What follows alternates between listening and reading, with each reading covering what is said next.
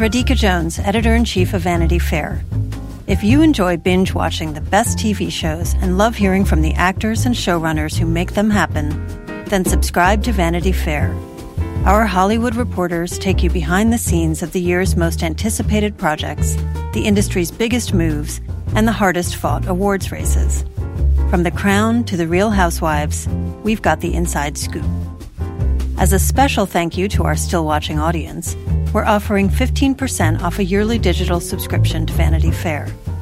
Visit vanityfair.com today and use promo code POD15. That's vanityfair.com, promo code POD15 for 15% off a yearly digital subscription to everything you want.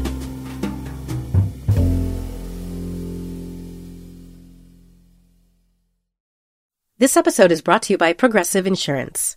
Whether you love true crime or comedy, celebrity interviews or news, you call the shots on what's in your podcast queue. And guess what? Now you can call them on your auto insurance too with the Name Your Price tool from Progressive. It works just the way it sounds. You tell Progressive how much you want to pay for car insurance, and they'll show you coverage options that fit your budget. Get your quote today at Progressive.com to join the over 28 million drivers who trust Progressive. Progressive Casualty Insurance Company and Affiliates. Price and coverage match limited by state law.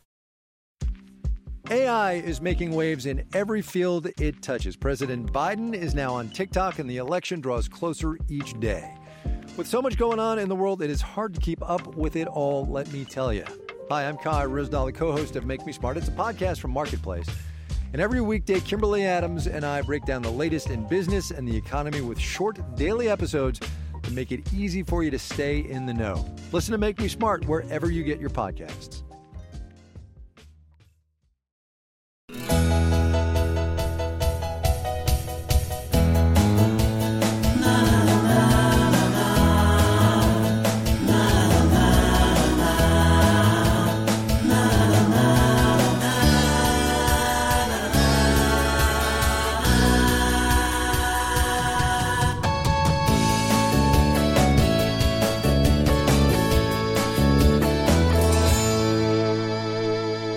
Hello and welcome to the 2021 edition of Still Watching. I'm Vanity Fair senior writer Joanna Robinson. And I'm Vanity Fair chief critic Richard Lawson. We are kicking off this new year with a new show. We are going to geekier realms than we've ever gone before. We are covering WandaVision, the new Disney Plus show that picks up two characters from the MCU and plunks them in sort of a sitcom TV wonderland. We picked this show for a couple of reasons, but one of the reasons why is I thought that there was real potential for us to talk about it as a TV show and then also talk about it in sort of a geekier comic book kind of way. So basically, not to use too much of like a cutesy Avengers Assemble, logic, but we have assembled here for you on this podcast a crack team. We're doing a podcast about a TV show about TV shows. Amazing. We're going pretty deep. Yeah. What could be better? So how the structure is going to be a little different from Still Watching episodes in the past. Basically, Richard and I are going to talk for the first half of the episode about the episode, Richard's impressions. Richard has not done like the deep dive comic book research, nor does anyone have to, I think, in order to enjoy this show. And so we're just going to talk about the show as a show. If Richard has some questions and I feel like I can answer them for him, that's great. If not, whatever. In the middle of the show, there will be an interview with someone. This week, we have none other than Marvel Studios CEO Kevin Feige. So, I'm dusting off my shoulders for that interview So, yeah, Kevin Feige will be talking to us, and we'll have members of the cast and the directors and like all sorts of stuff later down the road. And then in the final segment of every episode covering WandaVision, our colleague Anthony Breznican, Richard will be gone, and our colleague Anthony Breznican will join me, and we will talk really nerdy stuff about the show. So I think genuinely think there's something for everyone. I'm pretty excited about this. And when you said Richard's impressions, you meant my impression of Catherine Hahn, right? That's what you meant? I would like to hear it right now. Ralph? I don't know. I can't. It's really can't good. do it. Yeah. I like it. For the record, this week we are just going to be talking about episodes 1 and 2. because they both aired Friday the 15th. So you haven't seen episodes 1 and 2 of WandaVision, you might want to go watch them now. This is a 9-episode season. The show's created by Jack Schaefer, which sounds like a dude's name, but it is a lady. And each episode is directed by Matt Shakman. So you might be familiar with his name because he directed some Game of Thrones, but he also directed like 40 something episodes of It's Always Sunny in Philadelphia. And he was a sitcom kid star himself. He was on Just the 10 of Us, which is a show that I watched as a kid. So, Matt is bringing all sorts of angles to the table. And if you've watched the first 2 episodes of the show, you might have already noticed this, but, just to break down kind of the structure of WandaVision, at least for a time, and we're not sure for how long, each episode of WandaVision is going to coordinate with a decade of television. Usually there's like a pretty close 1-to-1 show analog. In these first 2 episodes, the first episode is a Dick Van Dyke Show sort of homage, and the second episode is a Bewitched scenario, and it's supposed to take us like, even though technically Dick Van Dyke Show aired in the 60s, it's supposed to take us 50s and 60s, and then next week will be the 70s, and then the 80s, etc. But I imagine they're going to run out before we get to the end of 9, and that I think is when the show is maybe going to get a bit more Marvel-y. One last thing before I kick it over to Richard, because I have some questions for Richard. I just want to remind you all, if you're longtime listeners of the show, or if you're just joining us, you can be a part of the conversation by emailing us at stillwatchingpod@gmail.com, stillwatchingpod@gmail.com. Any questions, be they basic or extremely detailed, we would love to hear them. So, let's go. And I'm really, really excited about this because this is a theory show, and I love a Richard Lawson theory. So, oh no, Richard, no pressure. Yeah, Richard, what do you know about Wanda and Vision and the MCU going into this show? What are you aware of? Well, I know what I've seen in the movies. I have seen all of the Marvel movies. Mm-hmm. But very few more than once, though. I know that she's from a made-up country. Her brother died, played by Aaron Taylor Johnson in the Avengers sequel. And somewhere also in that movie, Vision was born. He's played by Paul Bettany. He used to be the voice of Jarvis, the Tony Stark AI, right? Crushing it. And then something he got created because I don't remember. And then he died in either Endgame or the first one. Infinity War. Yeah. Infinity War. Yeah. And that's where we last left both characters, essentially, right? With him dead, her mourning, and seemingly to come into a fuller form of her power. But as Marvel has done in the past, and is going to do with the upcoming Black Widow, which Jack Schaefer wrote, this could be sandwiched in somewhere in that timeline. It's not necessarily after everything, right? It could, yeah. Yeah, so we don't really know. But what's intriguing about the show, other than the obvious homages to sitcoms of old, and seeing Marvel characters kind of within that environment, is that it's my understanding, correct me if I'm wrong, Joanna, that this particular conceit, this story, is not actually based on comic book one comic book narrative, right? Obviously, they're pulling things from different iterations of these characters' stories, but this is new for television, correct? Yeah, I mean, you and I were talking about this a little off air earlier today. The idea of Wanda and Vision skipping through decades of television, that's a completely original conceit. Cool. And I think it's born out of, Kevin Feige has said, he watched a lot of Nick at Night as a kid. And so, if you too watched Nick at Night as a kid, you may also want to someday do something with your love of the Dick Van Dyke Show.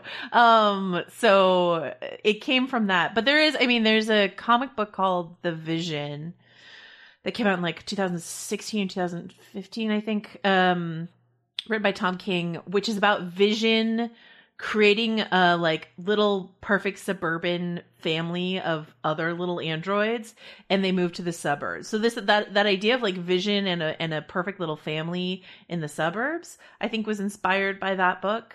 And then some of this other stuff that's going on with Wanda, which we will learn more and more about as it unfolds, is from another pretty famous comic storyline that I don't even want to name, in case it gives away the game. But yeah, so I think he's pulling from a couple things and then packaging it.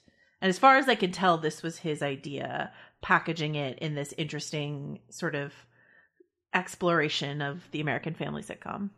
Yeah, and it's also, I mean, if people are interested, I mean, you certainly would know about this more than I do, Joanna, but like it's interesting in terms of where Marvel Entertainment as a company is in their, being owned by Disney and Disney Plus, and that this is the first Disney Plus Marvel show.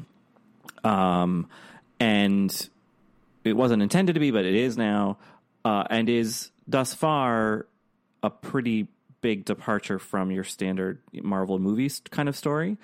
And I think that's interesting just as a viewer, because we've seen a lot of Marvel movies, and it's fun to see something different from this company, but also as a kind of first flexing of a kind of newer muscle to be like, this world that we've built, this cinematic universe, like we can kind of tweak it in so many different ways, and in the way that the comic books have, for the better part of a century. And a kind of comedy sci-fi thing or whatever this is. I don't think that necessarily means we're going to get like a straight up, Black Widow romantic comedy or a musical or whatever. But right. but I think, however we feel, and I know most of us have like kind of mixed feelings about the sort of Marvel, hegemony, but like hegemony, I don't know. But like, look, it's here. We're not going to get rid of it. It is at the very least interesting to see what they do now that they can really do whatever they want, really, and as a first, based on these first two episodes, like as a kind of first example of that, like, it's interesting. And it's also interesting that as someone who thought maybe he was getting a little tired of the movies, even though I really liked Endgame, that like I actually care, I'm like into it, and I'm happy to see these, at least these performers again. I don't really know the characters well enough, but I guess maybe that's part of the point of this show. Well, yeah, I think they and they've said as much, that they've been like pretty not marginalized, but like on the margins of a bigger story characters. And so this is a chance, like basically Marvel looks in its stable and sees that it has like, two glossy ponies in the shape of Elizabeth Olsen and Paul Bettany, and they're like, why don't we let these people take the spotlight? And I do think it's interesting, I like Marvel a lot. I understand some of the criticism of it feeling samey after a while.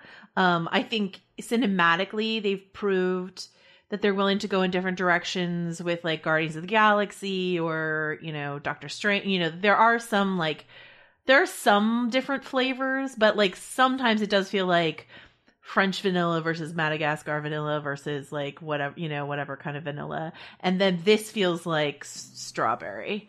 I don't know why I'm like talking about Neapolitan ice cream, but like this does feel to me very different. I'm so glad it was not the plan. The plan was to do Falcon and the Winter Soldier as the first one. And I think Falcon and the Winter Soldier, from what I know of it, would have been like a much drier sort of expected Captain America, Iron Man-esque militarized kind of show. Action adventure kind of thing. Action adventure. And this is a genre, like a different genre. And I think, stuff like the Loki show looks like it might be sort of like a Doctor Who-y kind of thing. So I do think that like Kevin Feige having like, however you feel about Marvel, Kevin Feige having conquered Hollywood in a pretty short time, making this massive crossover to film conclusion to this decade of entertainment, making the most the most profitable film in the world and blah, blah. It feels a little bit like he wept for he had no more worlds to conquer. And then he was like, okay, what about TV? Didn't quite go that way. I think Disney was sort of like, we would like to see this happen. And, some maybe, I don't know if it's interesting for people to know this, but behind the scenes stuff is, yes, there was Marvel stuff on television before. There was like Agents of S.H.I.E.L.D., Agent Carter. There was the whole Netflix era with Daredevil and Jessica Jones, stuff like that. And some of that stuff was good. Some of this stuff was not so good. But all that stuff was run by an executive named Jeff Loeb. Jeff Loeb is not in, that's Marvel TV versus Marvel Studios. This is Marvel Studios. This is Kevin Feige of Marvel Studios taken his first crack at television. And like you, Richard, I'm really excited that this is the project that they're launching. So. And there is a tradition of this. I mean, I'm gonna frame this in terms I really know intimately. Mm-hmm. You obviously have your flagship Archie comic that comes out every month, and you have Betty and Veronica. Maybe in the certain days you'd have a Pals and Gals or whatever. But sometimes there would be these shorter run like Ethel, installments or a Jughead or whatever. And this kind of feels like that. It's not meant to be, I don't think, a 10-season TV series. It's just like a kind of little side narrative that does something different, changes a tone. So it's not like, it's interesting to see Marvel Studios and the Kevin Feige of it all like do something for the first time for themselves, but like in the broader scope of superhero comics or really any kind of comics, this is actually fairly standard practice. So it's interesting to see it kind of manifested in this way, which it hasn't really before. I guess you could call some of the movies sort of more spin-offy, ancillary, but really all of those kind of the leads of all those big movies are really central to the larger kind of Avengers narrative. And not that Wanda and Vision aren't, but like, anyway, this feels like your special run of Ethel Muggs comics, I guess. No, I hear exactly what you're saying. And I think, you'll hear in the Kevin Feige interview, we did talk about this, about like how the movies were comic book storytelling and how the TV might be even more comic book storytelling in terms of like thinking of seasons as runs and episodes as issues or something like that. And I think what's also interesting is that Marvel Studios and Disney Plus, they're really, it feels like they're really committed.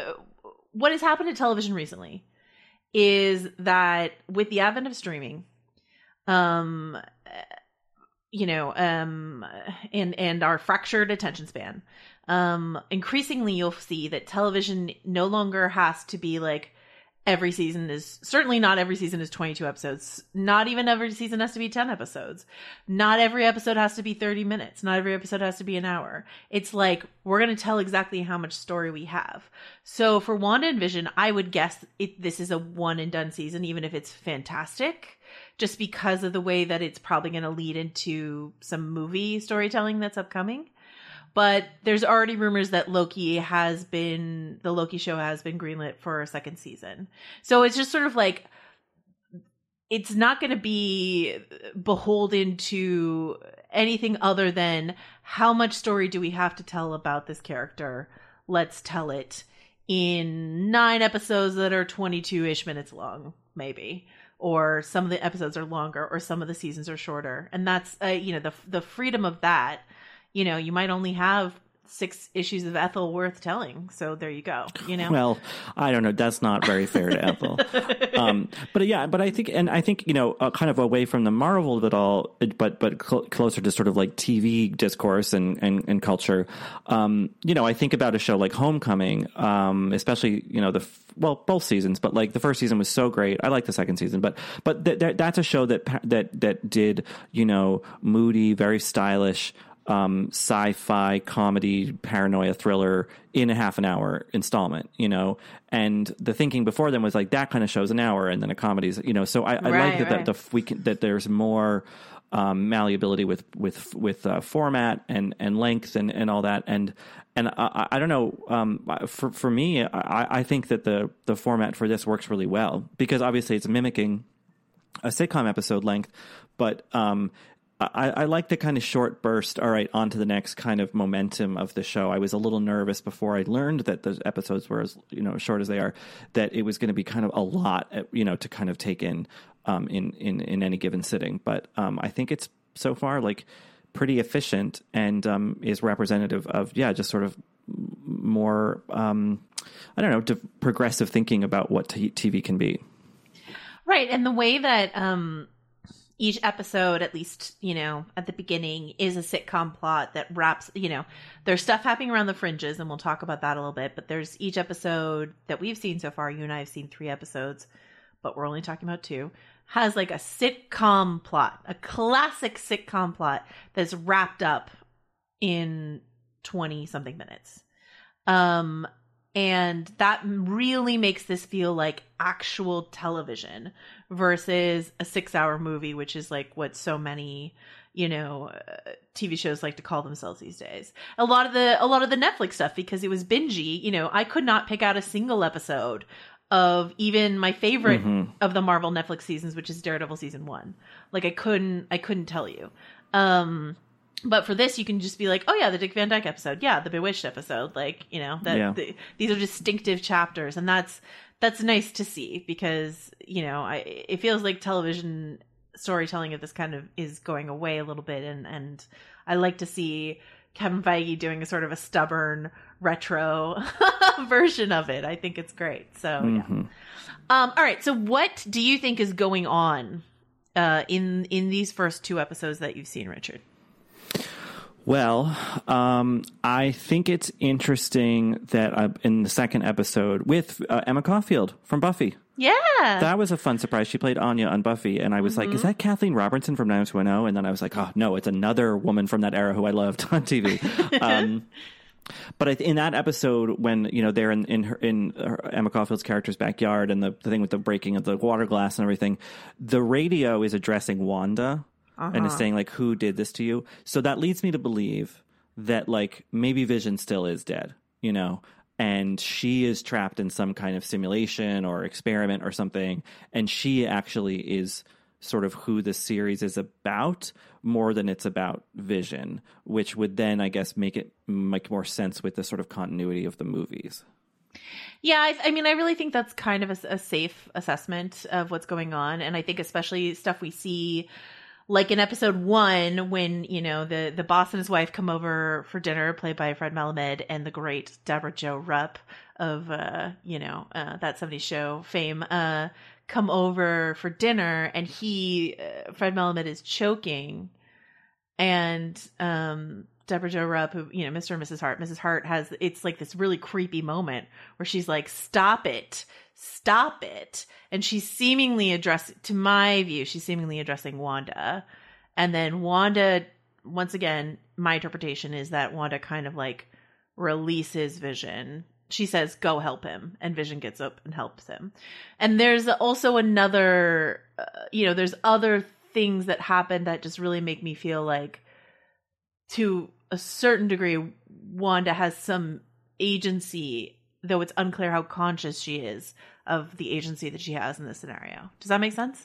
Yeah, it does. And it's a popular kind of genre or subgenre for a reason, but I love the sort of like people realizing they're actually caught in something that's not real. Obviously The Matrix is a pretty big example, but I think there's actually less of that dawning awareness within the actual Matrix of The Matrix. He gets kind of taken out of it and then explained to him. But watching people kind of in game, let's call it, like, is really fun. Even in a movie like Serenity, the crazy Matthew McConaughey, Anne Hathaway movie that I won't spoil unless in case you haven't seen it. Though I guess I did kind of just spoil that that's a simulation. But what kind of simulation? And I just think there's so much cool potential that I think this show seizes on for just paranoid, creepy, just kind of nipping at the edges of something. And then to have that juxtaposed with all the brightness, the sort of really high intensity cheer of sitcoms of, the middle of the last century. Like, it's a really good offset. I mean, of course, it reminds you of The Truman Show or Pleasantville. So this show has its obvious, beyond the Dick Van Dyke Show and Bewitched and stuff, it has other influences that are, coming to bear on the series. But I think it's the tone. And that, I'm glad you mentioned the Deborah Jo Rupp thing, because that is such a good creepy, what's like glitch in the Matrix kind of moment. Yeah, and there's a similar glitch in episode 2, beyond the scene with Emma Caulfield where she cuts her hand and the blood is red. You know, that's what gives you that nice Pleasantville vibe, is like some things are in color and you're like, what's happening? There's a little toy helicopter. Why is that in color? There's the scene where like this beekeeper comes up out of the sewer. And Vision sort of starts asking questions, and Wanda kind of resets. It seems to me she kind of resets the scene. Do you know what I mean? Yeah, she says no, or like yeah. I guess I hadn't really thought about that she's much more conscious of the simulation than. But I'm not sure how conscious. Yeah.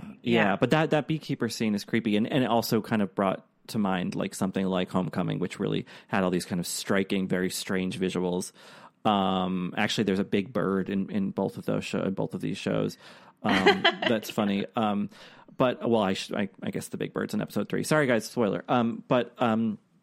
Yeah, I think that I think also Elizabeth Olsen is an interesting performer to be in this kind of thing, because I think of her as more of a serious actress, not so much as a comedian. I think she's done some lighter stuff, but this is a good kind of, I think, a challenge for her kind of more comic side that I think she rises to.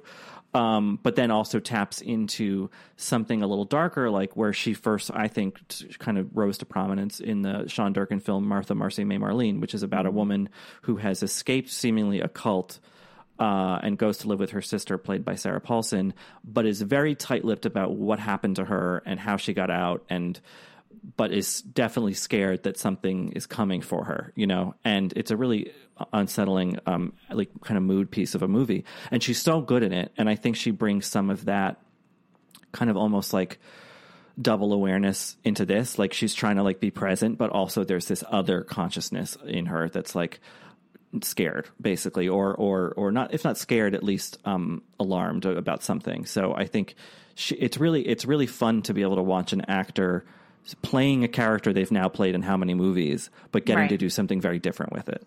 I mean, similarly, Paul Bettany, like he's so funny in the show, I think. And,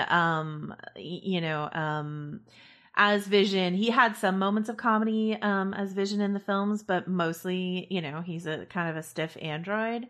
And this is an excuse for him to like go full like Dick Van Dyke slapstick comedy, which I think he does really, really well. And I'd love to see him do more of in the future. You mentioned Pleasantville, Truman Show. When Emma Caulfield showed up with her like super crisp blonde hair, I thought of Stepford Wives. Oh, like, fully, there's like a lot of fun stuff going on. The creators of the show have mentioned the Twilight Zone as sort of an inspiration. For me, it also has like a Twin Peaksy, David Lynchian Blue Velvet vibe to me. That sort of like 50s suburbia, but what's the menace that's lurking in your hedges? You know what I mean? What's going on really around you? And that stop it scene from the first episode just really gives me those Lynchian heebie-jeebies, you know? Yeah, totally. So, yeah. I think that I did file a review of the show that will be up when this airs, but I talked about the good and I talked about stuff I have a little bit of concern about. And I think that one of those things, the major thing, is I like that sense of creeping menace. Like that's a really effectively, registered thing in the show. But I also wonder how long they can sustain that without just being like, okay, here's what's going on, because I think that, having that be shifting into new decades and new sort of styles of television, I think that'll help keep things fresh. But at a certain point, we're going to get the joke, of like, okay, now they're in, they're doing the show thing. So I wonder, I'll be really curious to see how the show plots itself in that way. Like, how soon are we really going to have a much bigger picture of what's happening?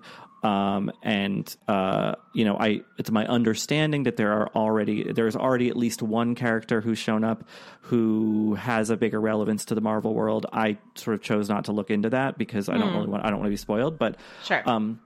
But yeah, I'm very, very curious to see how much this ties into like the world of the movies and when it does, if it does at all. Yeah. I think that is a big question. We've only seen 3 episodes. There's 9 episodes. They're at least doing this sitcom conceit through Family Ties, Roseanne, Modern Family, The Office. Like, these are all things that they've referenced. But how much is that balance going to be the sitcom plot, and how much is it going to be some of the other stuff that we see, like the beekeeper, like the stop moment, like the helicopter, like all that sort of stuff. There's some stuff in episode 3 that we'll talk about next week. Like, yeah, I'll be interested to see if people are willing to hang with it. I like this sort of steady creep in, but it will depend. We'll wait and see. Yeah, it'll depend, and also, it's asking more of its audience than a typical Marvel movie does. I mean, there are mysteries in those movies, or objects that need saving or finding or whatever. And they set up pieces and then tell you later in the movie what where those pieces fit into everything. But there's also action scenes kind of keeping, the sort of casual viewer engaged.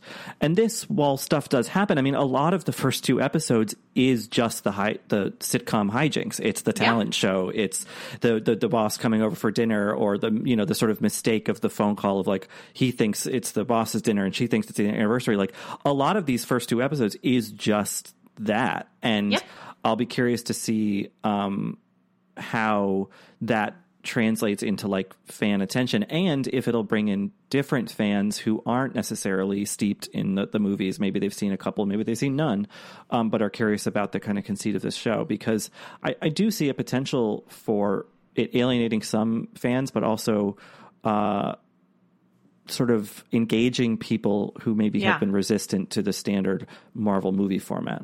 I completely agree. That's my hope too, that this is an entree for people into the Marvel world. But as you say, there might be some people who like their Marvel movies, punchy, right, who might like lose patience. So we'll see. The last thing I want to say, just to your point about, like, sitcom plots, I think what is interesting is, like, I think the sitcom plots, there's a lot of, like, clever little cutesy references to, like, Marvel stuff in here, and we'll maybe Breznican and I will get a little bit more, like, Easter eggy and stuff like that. But I think the sitcom plots are also manufactured to give us hints about what's going on. Like, this idea of, like, the sitcom plot of, oh my gosh, I forgot my anniversary, or I forgot what this date is, also has this double edge of, like, they can't remember a lot about themselves, and that's creepy and weird.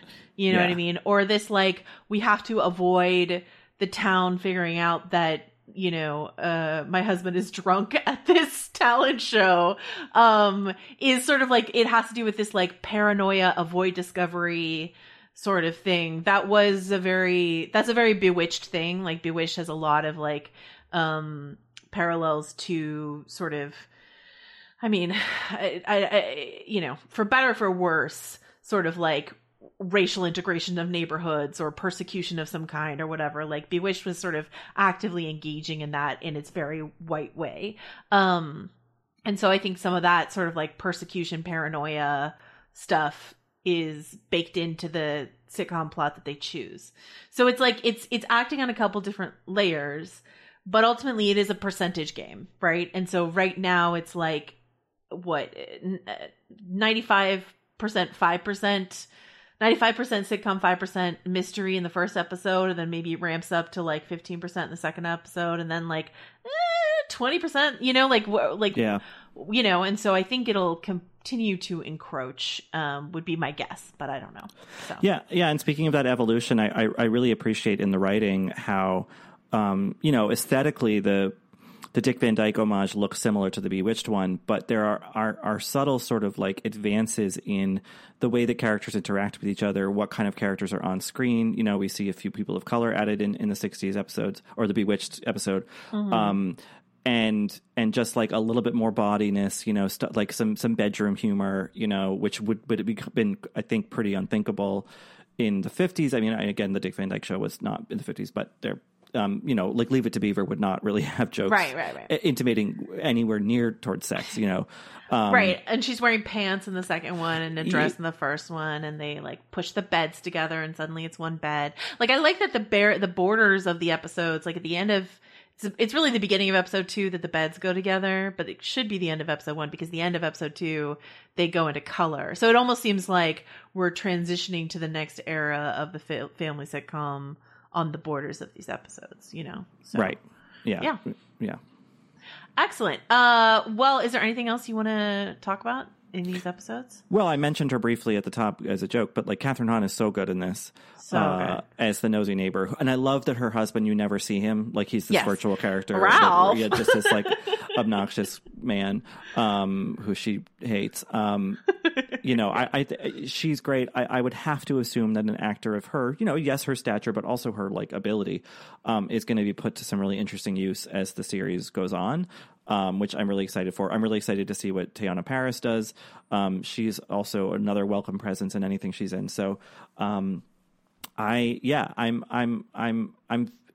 haven't been as curious about a show from just the first two episodes in a while. So I'm looking forward to see where it goes. And, I think it'll really be helpful to do this with you because, I am not always the keenest observer of the sort of tropes that I should be paying attention to on and stuff like this. So I'm glad that you can coax me along.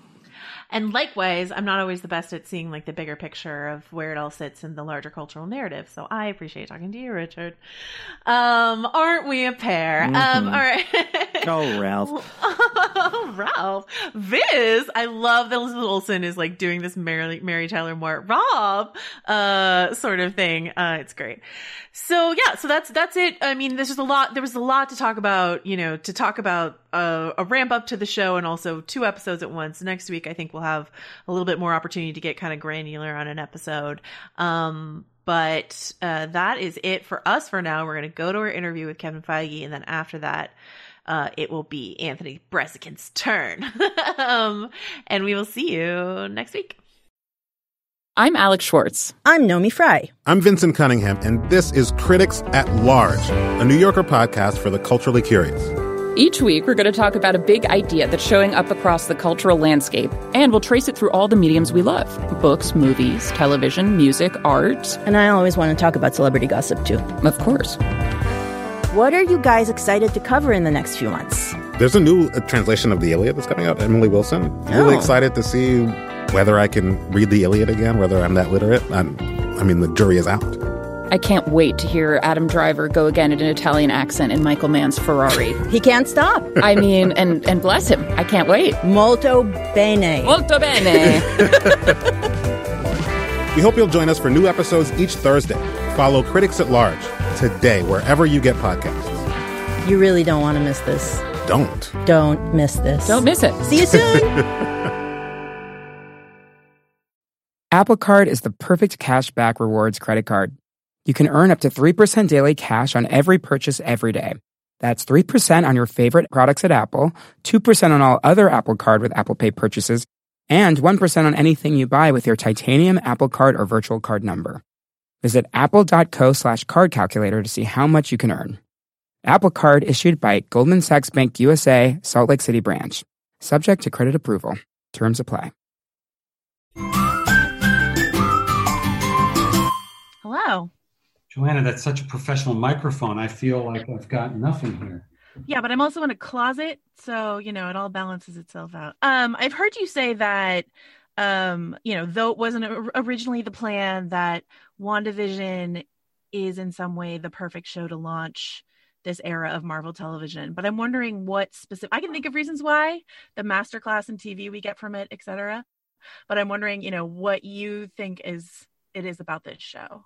Well, there are, you're absolutely right. There are specific story elements that will unfold over the course of the series that tie into the future. And we've already not been shy about saying Wanda will be joining Doctor Strange in the Multiverse of Madness, and Lizzie's in London now filming that.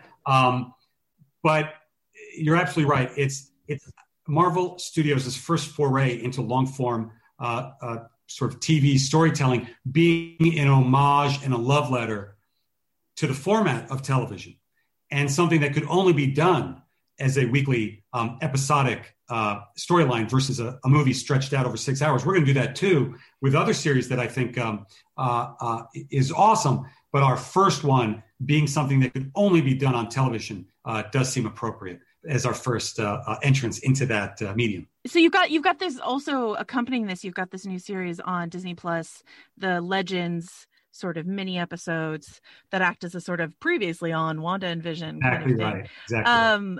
Whose idea was that in the first place, and what kind of freedom does that allow you to assume what your audience will know going into something? Well, I don't remember exactly whose idea it was. The team at Disney Plus, the team at Disney Marketing, the team at Marvel Studios had that idea and wanted to put it together. It is exactly what you said. It is basically a previously on the MCU, but also a nice reminder, even for us. There's nothing I love more than a movie montage. I love it. I'm inspired. I'm a sucker for it. I'll watch any of it. And seeing it on our own projects, it just doesn't happen that much. Comic-Con occasionally will kind of reel together that celebrates, I guess, the 10th anniversary and leading into Infinity War and Endgame. There's a little bit more of it. But showcasing all the little clips of particular characters like Legends is doing is very unique and fun even for us to go, oh yeah, that moment was great when Vision picked up Wanda out of the train car as Sokovia was blowing up at the end of Age of Ultron. And seeing all those moments together really is doing two things. One, yes, somewhat setting the stage for a show to come, but also as a inspiration to go back and watch all the movies on MCU movies on Disney Plus. So it was a nice way of doing both and having just a little refresher attached to each of the shows, and we'll be doing those for all of the upcoming series. In that Legends episode for Wanda, we are reminded of her origin in the MCU with Baron Strucker. I'm wondering for you, the origin was kept a little vague, and I'm wondering post Fox deal, your ability to even say the word mutant in the MCU, how does that change your approach to telling Wanda's story? I mean, it's really just given us more toys in the storytelling toy box, right? And more potential for the future. And pretty much, we've said for a while, anything X-Men is still farther out from what we've already announced. So it is all about the future as opposed to this show. That makes sense to me. And then you mentioned also this idea of being able to tell an episodic story like this one versus a 6-hour movie that might be some of the other series. When I talked to you before about this idea of the MCU being the filmic MCU being like television, you sort of push back on that. And you're like, no, it's more like how we tell comic book stories.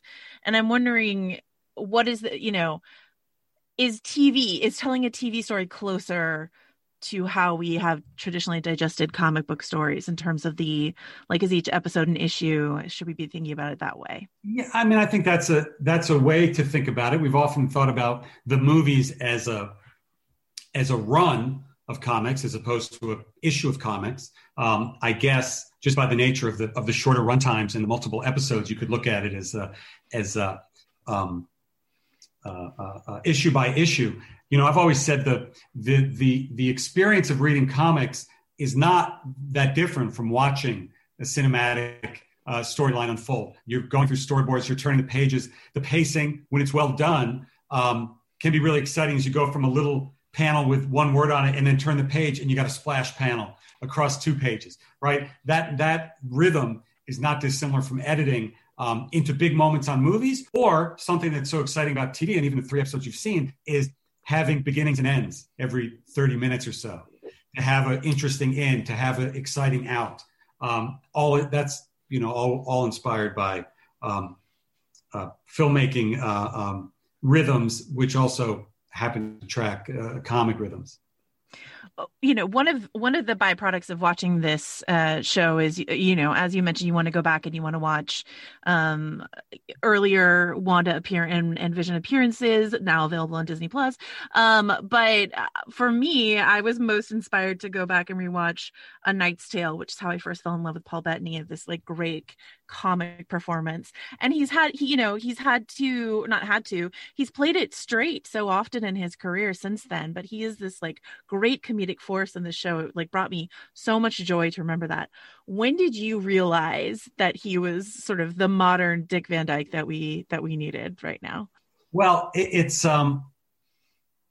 we knew right from the start that he and Lizzie are spectacular actors that we had only scratched the surface of. You go back and look at the scene between them in Civil War, where Vision awkwardly walks through the wall and they say, Viz, we talked about this, use the door. He's great. He's funny, he's vulnerable, he's a super strong android, and he totally pulls that off. So it was with great confidence that we knew we could go to these other places and these other eras and these other styles, because these actors could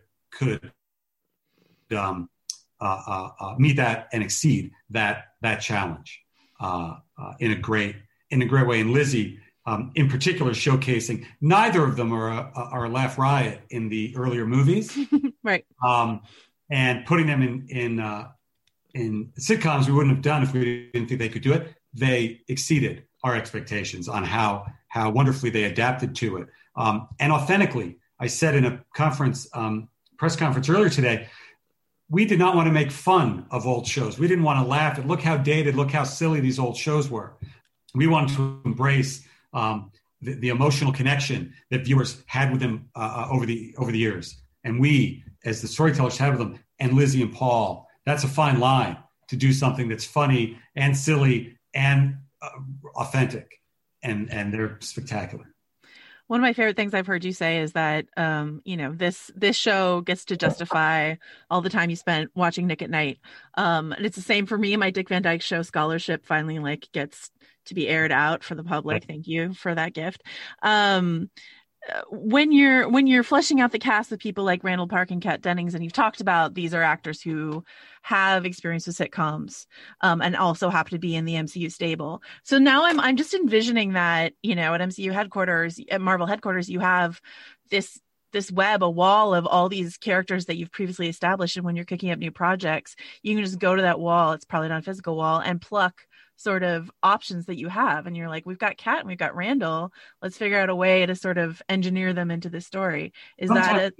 Sometimes they are physical walls. Okay. on Infinity War and Endgame, we had cards, basically what looked like trading cards, slightly bigger, printed up of every character that appeared in any movie. And they were up on the board.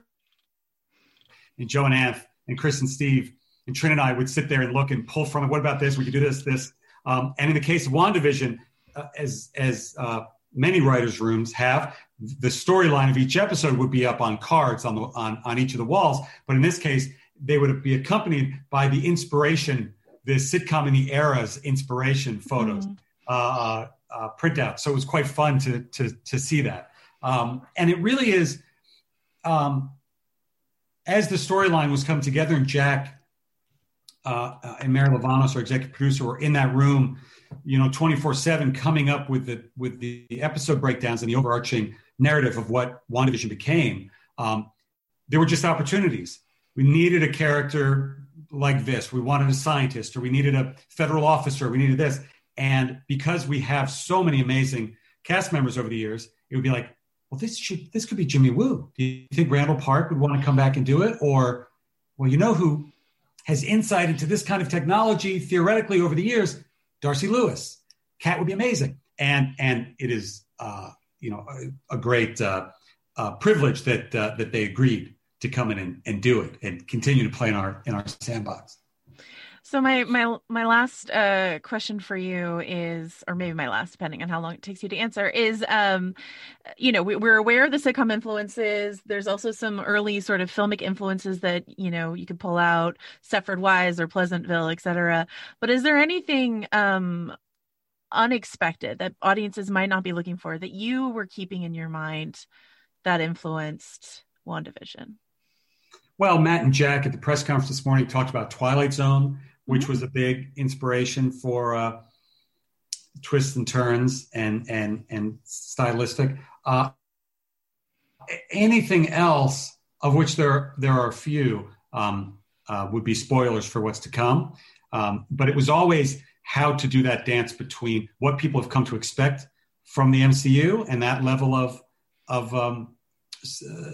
that style of storytelling, that widescreen cinematic style of storytelling, contrasted with and woven within the sitcom aesthetics. And some of my favorite things that Matt did in the show, and you can even, some people will see it, I think some people will feel it, are the aspect ratio changes. Yeah.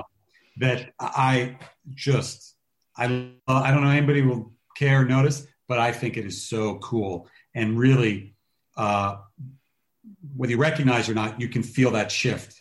You can feel things shifting, even if you're not sure why. And somebody can pause and go, no, look, the aspect ratio changed. Or maybe everybody can tell, I don't know. But I'm excited about that. I'm going to squeak one more in and ask you then,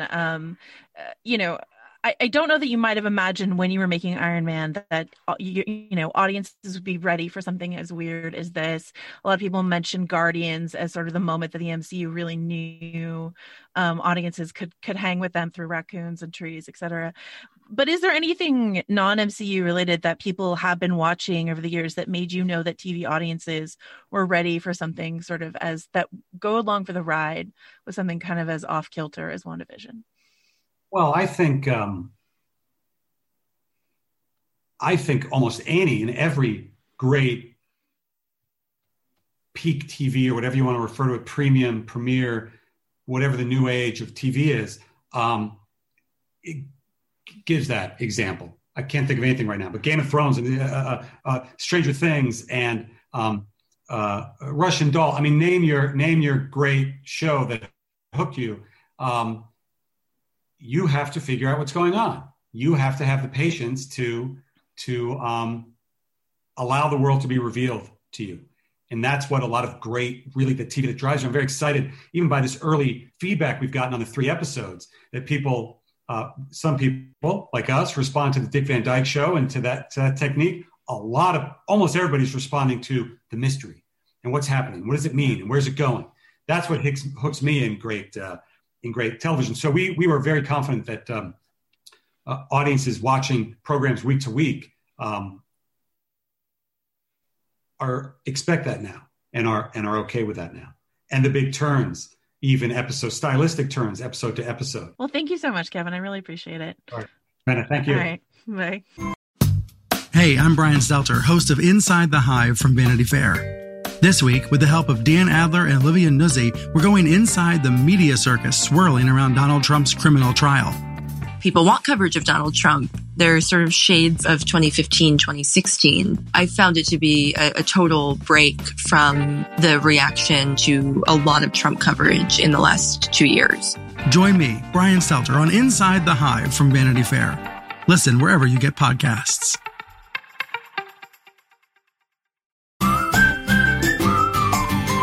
All right. Welcome to our final act, if you will, of this Still Watching episode covering episodes 1 and 2 of WandaVision.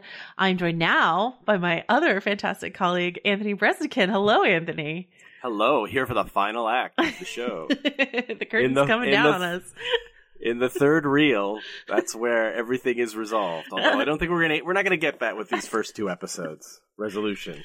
So let me just sort of lay out the groundwork for what this section will be going forward. We're not talking spoilers, like Anthony and I don't know, Anthony, if you've had a chance to watch episode 3, but I've seen episode 3. We're not going to talk about future episodes. We're not going to talk about things, you know, that were spoiled from like set photos or anything like that.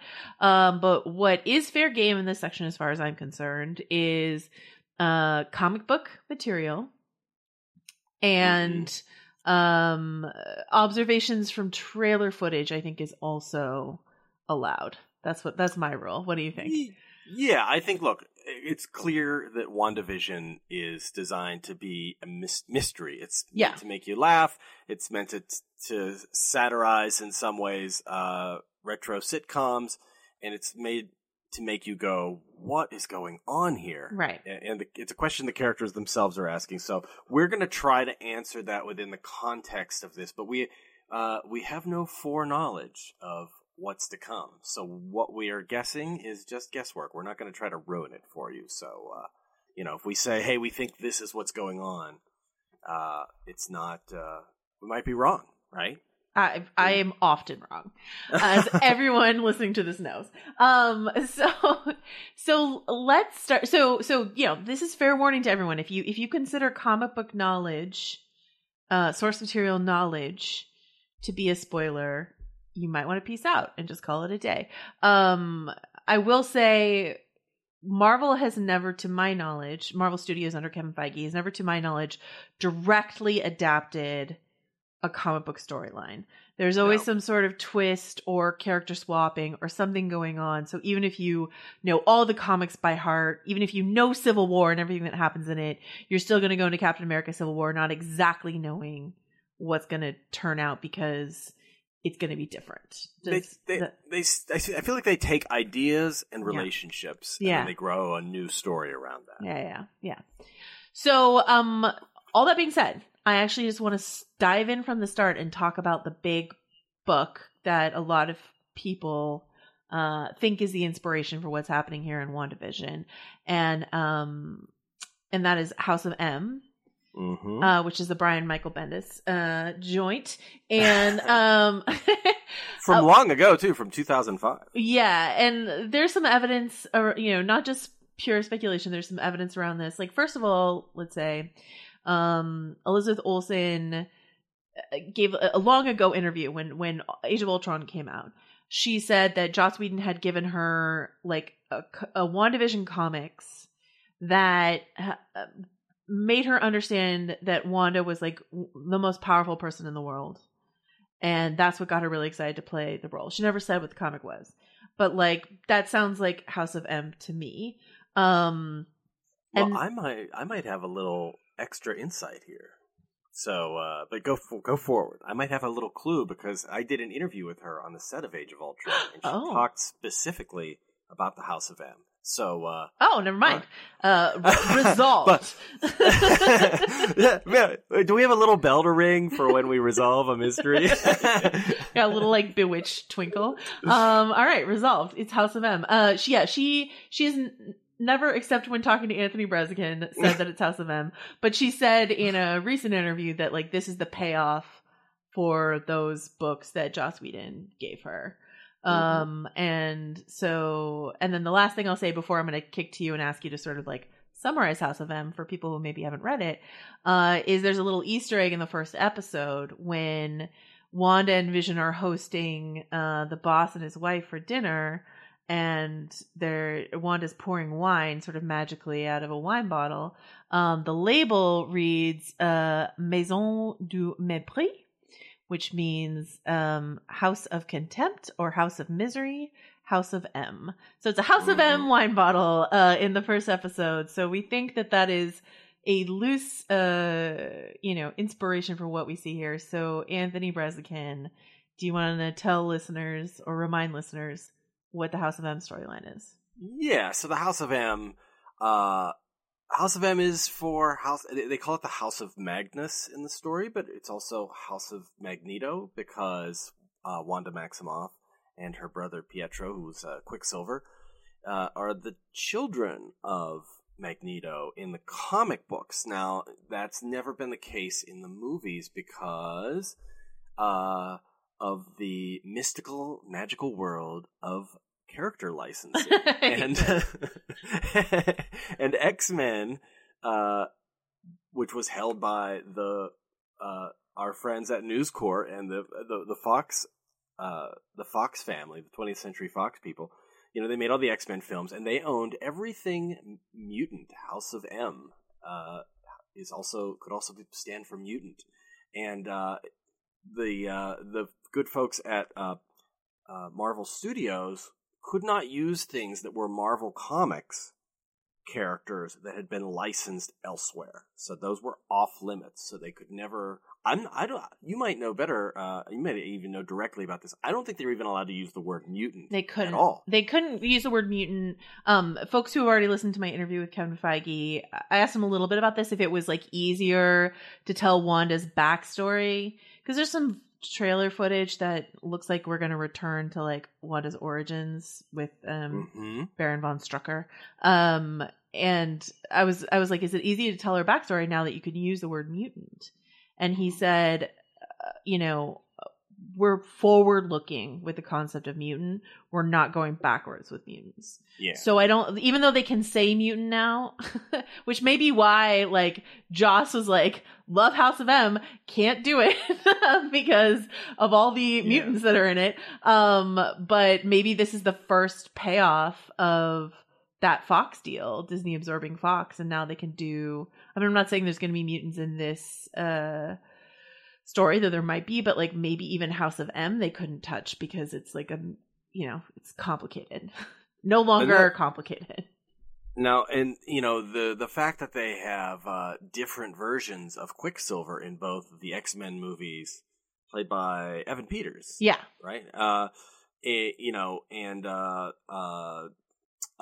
Remind me, who was the guy who Aaron Taylor Johnson. Aaron Taylor Johnson.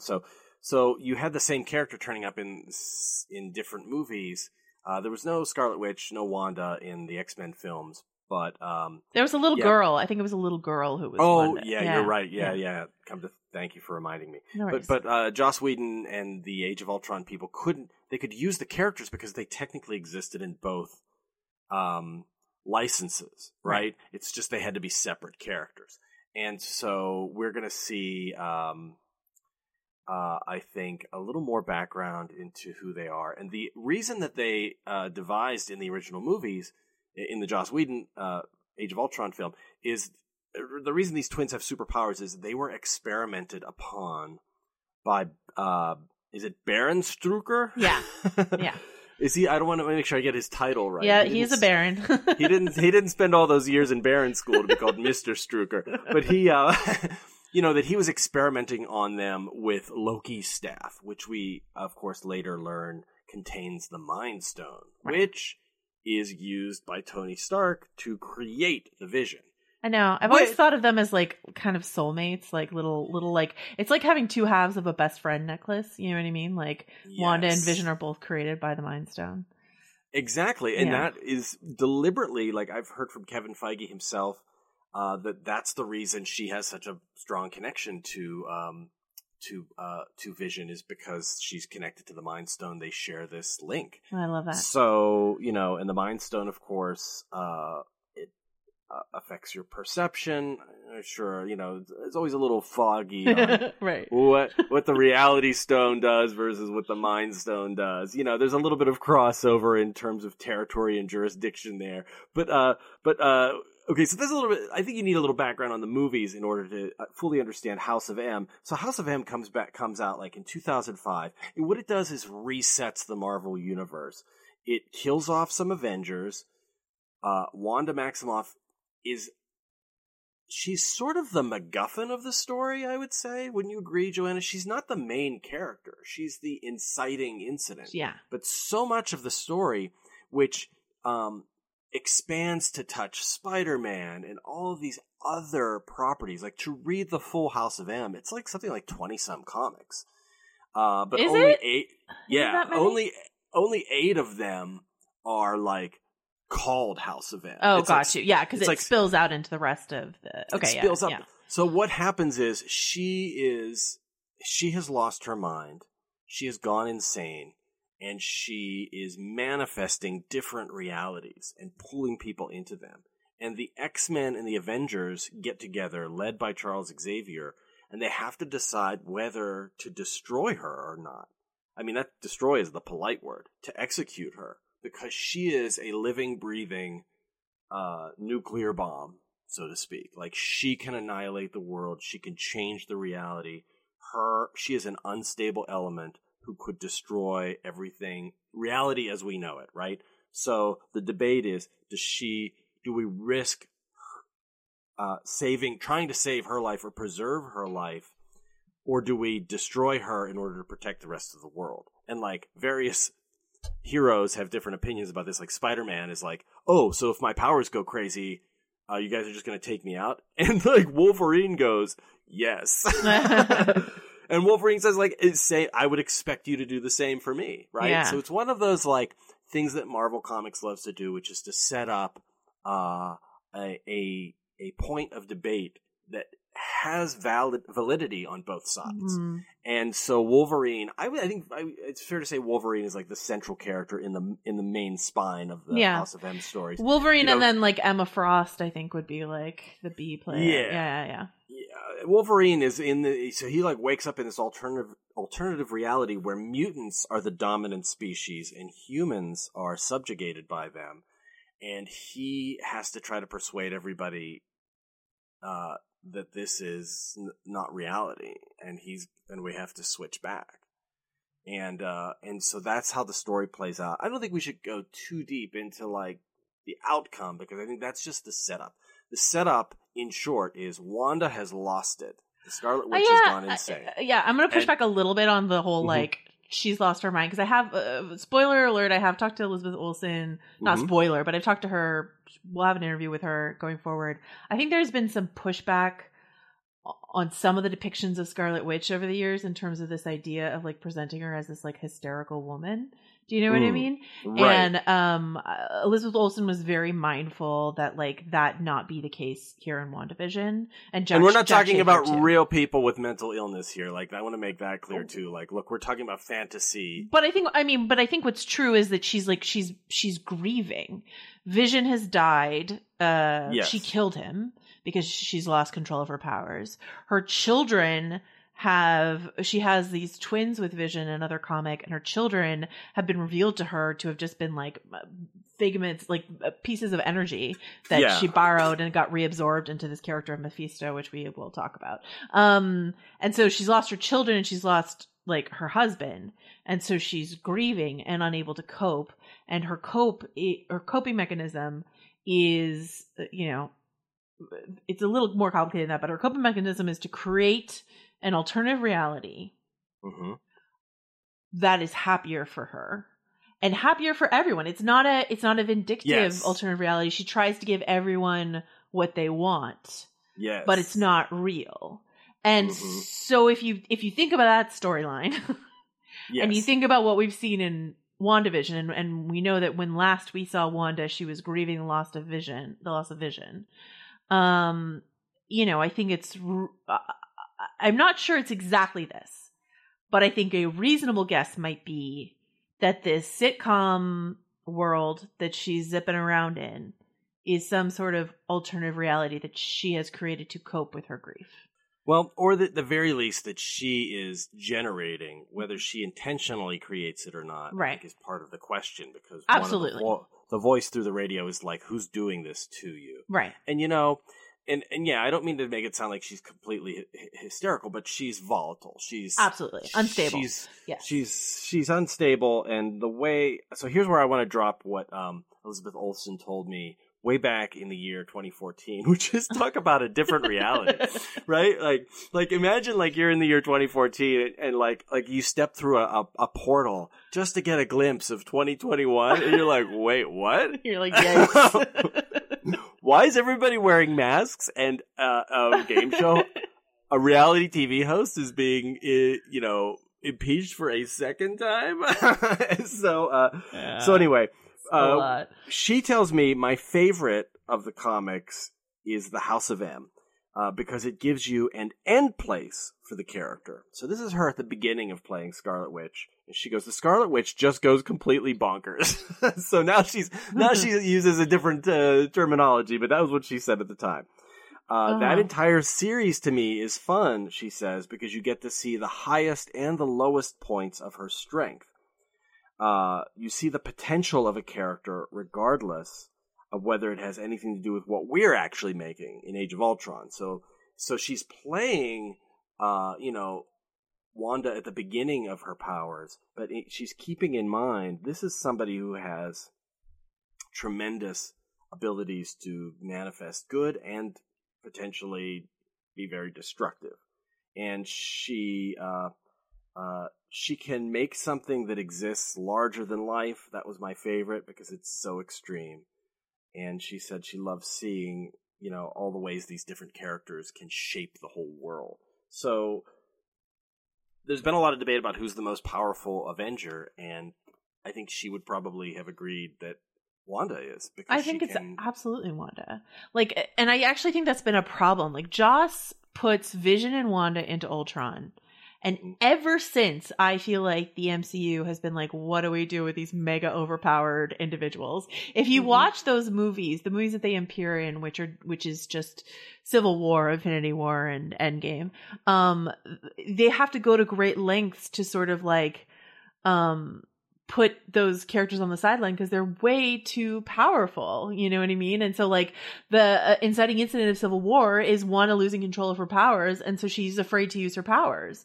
And at one point she incapacitates Vision, so he can't use his powers. And then in Infinity War, it's all about Vision being caught by surprise and compromised. And, so it's they can't play in the same pool as Captain America, however impressive he may be, because Wanda can make you see stuff that's not there, and so I just think it's been actually kind of an interesting thought problem for Marvel this whole time of how do we keep these incredibly overpowered individuals fighting side by side with our on the ground heroes, And that leads me to something I want to say about WandaVision and this trope of using retro TV as its I don't know what you would say, as its platform, as its way of presenting itself. That you have, I'm not throwing shade at any particular show, and I think the Dick Van Dyke Show, which is the inspiration for the first episode of WandaVision, is brilliant television and was cutting edge in its time.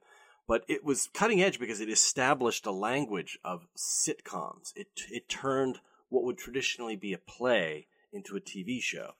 And since then, that formula has been repeated over and over and over and over and over and over and over again, to the point where all of the innovation gets kind of beveled off or lost in the static. And I think what WandaVision does is it shows us somebody who's lost in this haze of something that isn't really all that sharp or even all that funny, but just more benign and light. These sitcoms tend to be light rather than really hilarious. Right. Because there's no discomfort in them. You think of the funniest things you've ever seen, and there's a little bit of weirdness or awkwardness or pain in them. And sitcoms are all about they're just the Advil you take to blunt the pain of existence. And so she's in this sort of halcyon, experience living, brought to you by Advil, by the way, our podcast name drops some specific products, but I feel like she's living in this sort of numb existence, and it's taking the shape of sitcoms, and that's how there's clearly some ugliness or pain below the surface, right, that is being blunted, and she's finding things like this strange little toy helicopter in the bushes that has a symbol. Do you want to talk about the symbol? Oh yeah, let's talk about it. So it starts with, I think the first sighting we see is the very end of episode 1. The credits roll in this sort of I Love Lucy kind of way on Wanda and Vish, and then we pull out and we see that they're being monitored, or this thing is being monitored, and we see a logo, and the logo belongs to an agency called SWORD. And if you recall SHIELD, now SHIELD has fallen. Now we moved on to SWORD. Just this week, Breznican, do you see that just this week they've announced that SWORD in the MCU means something different than it does in the comics? And it's just a slight tweak, but it's interesting. So SWORD in the comics is Sentient World Observation and Response Department, which sort of feels like SHIELD, but make it galactic, right? In the MCU, it stands for Sentient Weapon Observation Response Division. And so I think that's interesting because what is Wanda if not a sentient weapon, right? And for sure, it seems as though SWORD is observing her, right? So we see some sort of observation station watching Wanda. We see the logo on the little helicopter, and then we see it on the back of that weird beekeeper that shows up in episode 2. And, you know, in addition to all the 60s sitcoms that we're starting with on this show, I feel there's a real homage to Lost, which I know you're a big fan of, an expert on. Sure. Is you have things like, you remember, like, what's the polar bear mean? What's the smoke monster? And, like, you know, it's like, what's the beekeeper? Like, the mysterious beekeeper who crawls out of a sewer. Like, I think things like this are just meant to make us go, wow, okay, like, it's meant to be destabilizing. And there's also a little bit of the usual suspects in this show. How so? You know, well, you know, again, I guess spoiler for like a 20-some-year-old movie, but like the end of the usual suspects is so famous because like Verbal Kint leaves the police department and the detectives realize all the names that he's been using are sort of taken from like the coffee mug and things he sees on the bulletin board behind him.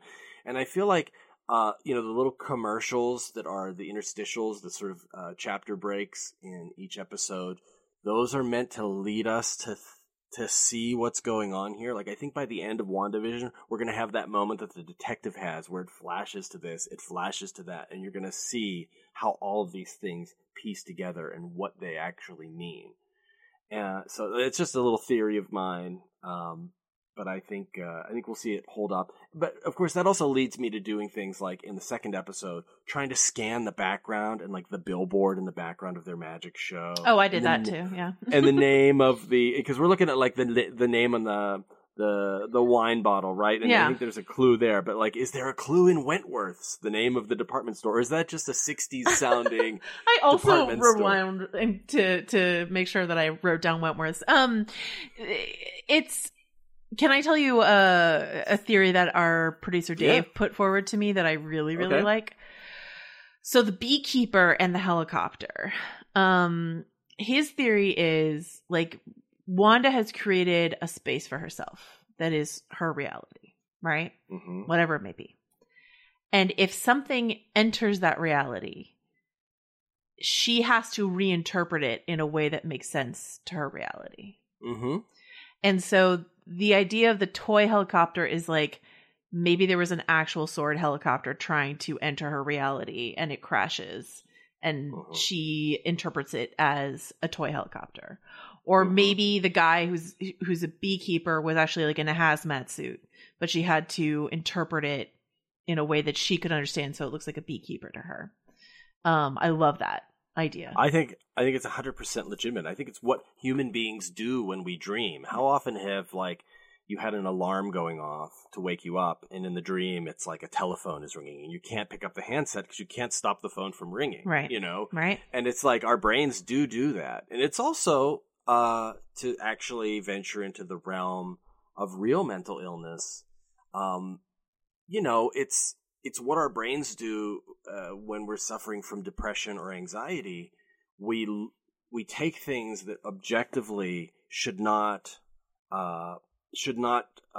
make us fixate the way they do, like with obsessive compulsive disorder. We take things like it should be fine to touch that doorknob. It should be fine to not obsess about a particular fear or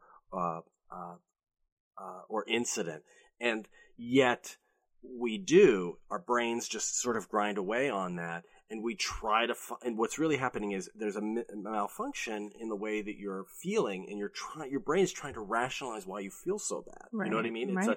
It's a you know, maybe an imbalance of neurotransmitters, but your brain is trying to explain why you feel this way. Yeah. And I think you know, like, you know, maybe that was in the writer's minds, maybe that's not, but I think it's a thing human beings do, is they try to make sense of the world. It's what we're doing with this show. Like, we're seeing all these random little things and we're trying to piece it together. Like, we try to see shapes in the stars. We try to see faces in the wallpaper. You know, it's, I think there's a specific, like, scientific term for that.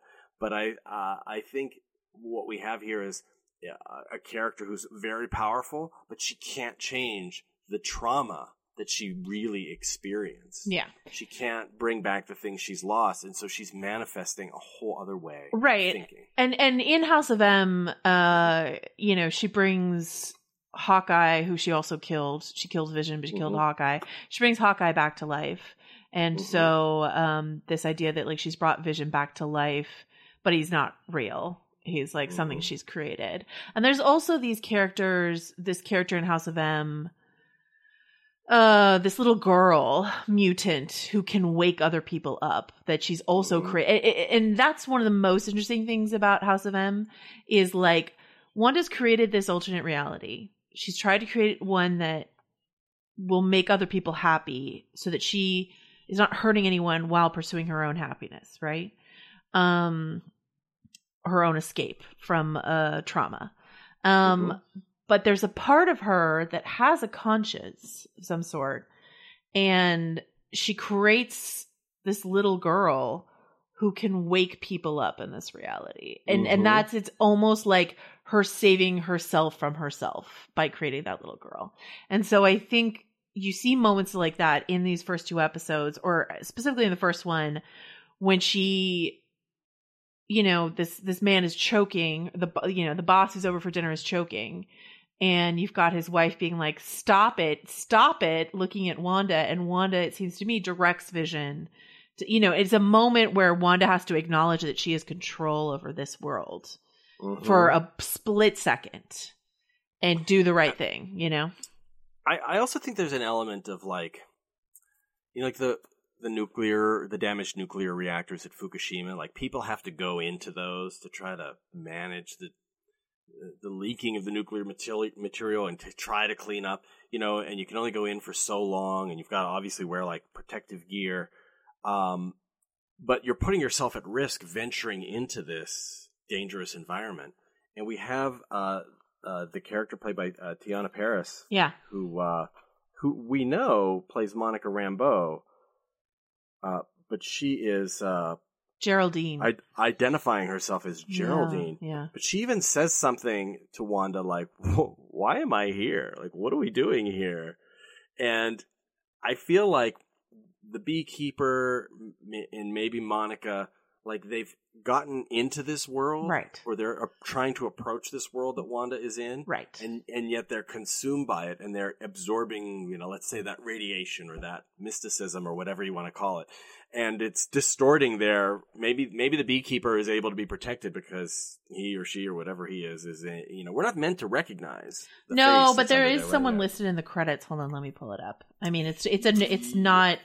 It's a stunt man. It's not. Yeah, it's a stunt guy. It's a Marvel stunt guy. It's not Randall Park or anything like that. So, like, I mean, the face may change. You know what I mean? Once we see like who that really is, but for right now, it's not someone.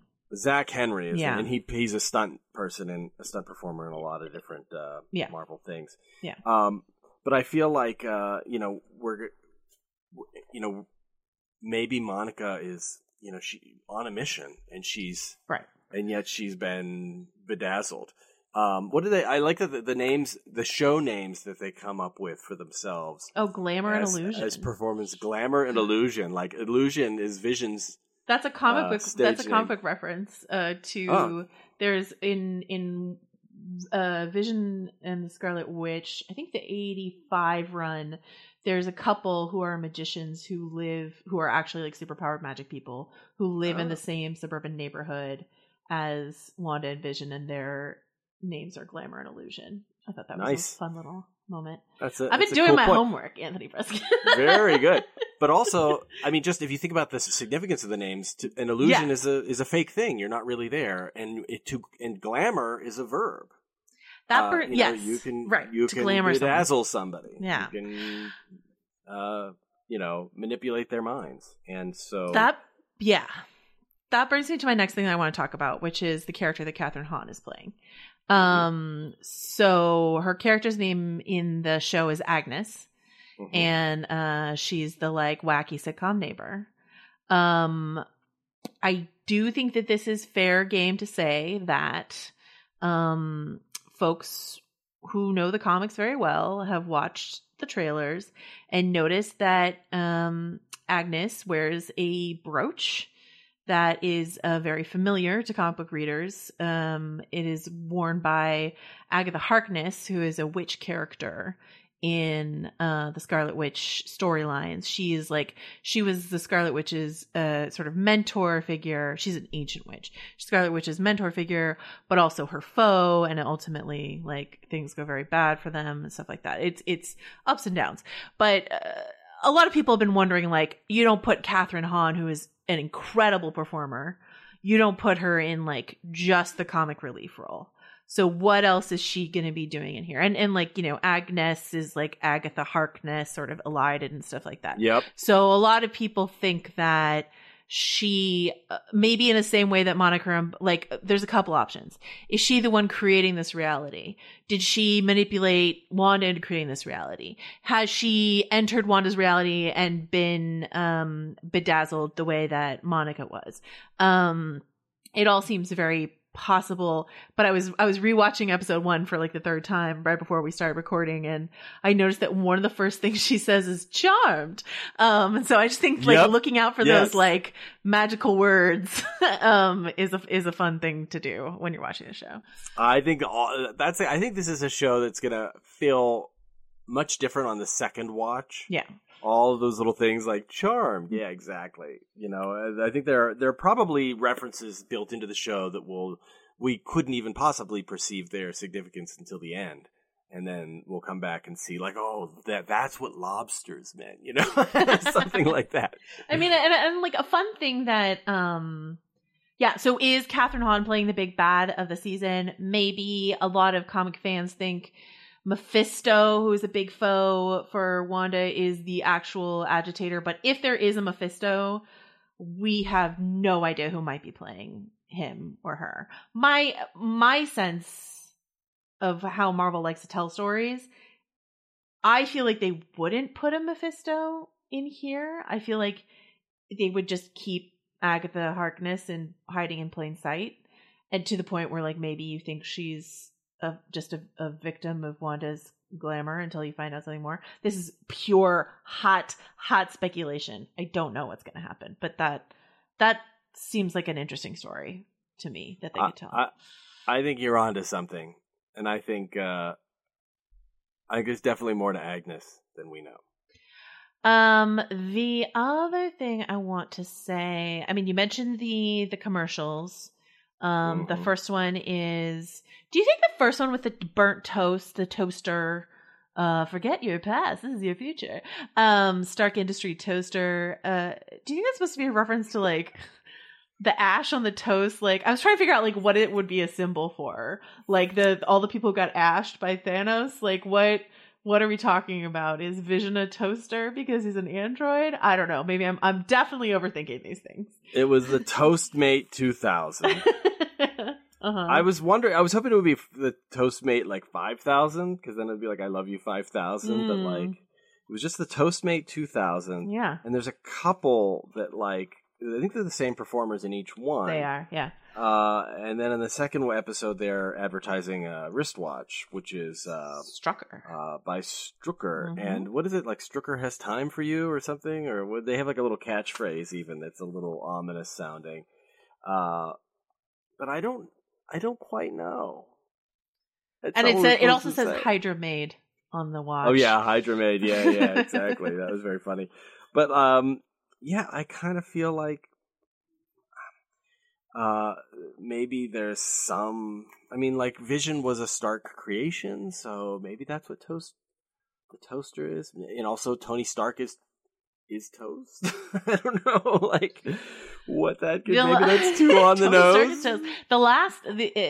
The color I'm trying to. I mean, like we've probably seen the end of the color intrusion because we've now moved into the colorized world of WandaVision at the end of this episode 2. But like the blood, the helicopter, and then the blinking light on the toaster was red. So I was trying to track all the color and see if I could come up with like a unifying theory. And the toaster was also beeping in a way that made me think of a heartbeat or like a hospital room. Yeah. Where maybe somebody's being sedated and their pulse is being monitored, you know? Yeah, and there's the ticking of the clock. Both of them felt those two commercials felt very like timekeepy. Tick, tick, tick, tick, tick, you know, so. You know, and you know, so maybe Wanda has been sedated and this is her dream. And yet there are people like invading that dream, trying to get through. I think the question for folks who are already like, yeah, House of M, yeah, Sword, I think a question is whether or not we think Sword is a friend or a foe. And like, I think there are ways in which Sword is being positioned here at the beginning as ominous, like it's monitoring her, the logo's on the beekeeper, all this sort of stuff like that. But I have to say, if Monica Rambeau is an agent of Sword, I think that's a misdirection. And I think they're trying to help her. Randall Park, who plays Jimmy Woo, who is a former S.H.I.E.L.D. agent, FBI agent, who is in Ant-Man and the Wasp, is in this show and in the trailer. And I believe that's his voice coming over the radio in episode 2. Wanda, who's doing this to you? Stuff like that. He's still an FBI. He's at least still wearing an FBI jacket in the trailer. So he's still an FBI agent. So I'm unclear if maybe the FBI is like coordinating with Sword or something like that. But to me, I would guess that like Sword is trying to help her, or at least find a way to de-escalate that doesn't have to end with them terminating her in some way, I think you're right. That's my guess too. That would be my guess, but I don't know. All right. Is there anything else in these first 2 episodes that we feel like I want to talk a little more about that. I think hats off to the way they've cast it and the way they've created the sitcom world. It doesn't exactly match the style of shooting, those old sitcoms like the Dick Van Dyke Show and Bewitched. But, there's an actor named Asif Ali who turns up as like the neighborhood friend and coworker of Vision. And boy, his costumes and his haircut just calls to mind Maury Amsterdam from nice. Dick Van Dyke, like the style of it and the way, even the nosy neighbor, that motif, and Fred Melamud as the oppressive, stuffy boss, and Deborah Jo Rupp, who I think, will be fun when she turns up in the 70s era episode, since we know her so much from that 70s show. Yeah. They've really cast it. They've really done a great job casting the types. And also shout out to Emma Caulfield, who played Anya on Buffy the Vampire Slayer. It was kind of neat to see her turn up again in this as Dottie, as the... I love how you and Richard both said that in almost the exact same way. Emma Caulfield, who played Anya in Buffy the Vampire Slayer. We love our Anya appreciation on this show, so I'm here for it. Yeah, I really loved her as this sort of like queen bee of the neighborhood vibe that she was giving off. Do you think she has a more significance? Only because she got cut. Because she got cut, and she was like, she seemed to be. I can't remember exactly what she says when she gets cut. But it seemed to be another sort of like, I mean, honestly, I wouldn't be surprised if everyone other than Agnes is a Sword agent. Yeah. Trying to get to her, it's like Poltergeist, where they tie the rope around themselves and jump into the transdimensional closet. Like, I think like these are people I'm thinking who got lost, or who got trapped here. Yeah. Who came in, and we're going to find out that, like, okay, they all jumped down the well to save you, and then they stayed in the well. Yeah, that's what it seems like to me. Mm-hmm. So we'll see. We'll see if that pans out. But I feel like we're going to see these neighbor characters that we keep seeing over and over again, or the Hearts or whatever. Like, I feel like we're all going to see them in, like, a Sword office at some point. You know what I mean? So, once again, that's speculation, but that feels reasonable to me. I really like it. I think it's really clever. And what I like and why we structured this show this way is that it's really easy to enjoy this on multiple levels. You can enjoy it on the level that Richard's enjoying it, which is just like, very much not knowing the stuff about House of M, trying to sort of figure it out for himself. And you can enjoy it on the way that we are, which is like, we might know all these things. We might be really wrong about a lot of stuff, but we might have like think we figured out some of the premise. That doesn't make the show less enjoyable for me. It makes it more enjoyable. So I really dig this show. I'm really happy we're watching it. Me too. And I'm happy we're talking about it. Thanks for having me on. All right. Is there anything else you wanna talk about before we go? I think that covers it. All right. So that does it for us. Anthony, until next week, where can folks find you? You can find me writing away at vanityfair.com. You can also find me at VanityFair.com and on Twitter at Joe Wrote This. You can find Richard at VanityFair.com and he's on Twitter at Rylaws. And we will see you next week in the 70s. Hi, I'm Jeremy Larson, the reviews director of Pitchfork, and this podcast is supported by Pitchfork Music Festival. Pitchfork Music Festival will take place July 19th through the 21st at Union Park in Chicago, Illinois. This year's lineup features Jamie XX, Alanis Morissette, Black Pumas, Carly Rae Jepsen, Brittany Howard, J. Paul, Muna, Jessie Ware, 100 Gex, and many more. The festival also features diverse vendors as well as specialty record, poster, and craft fairs, and works to support local businesses while promoting the Chicago arts and food communities as a whole. For more information on tickets and lineup, visit pitchforkmusicfestival.com.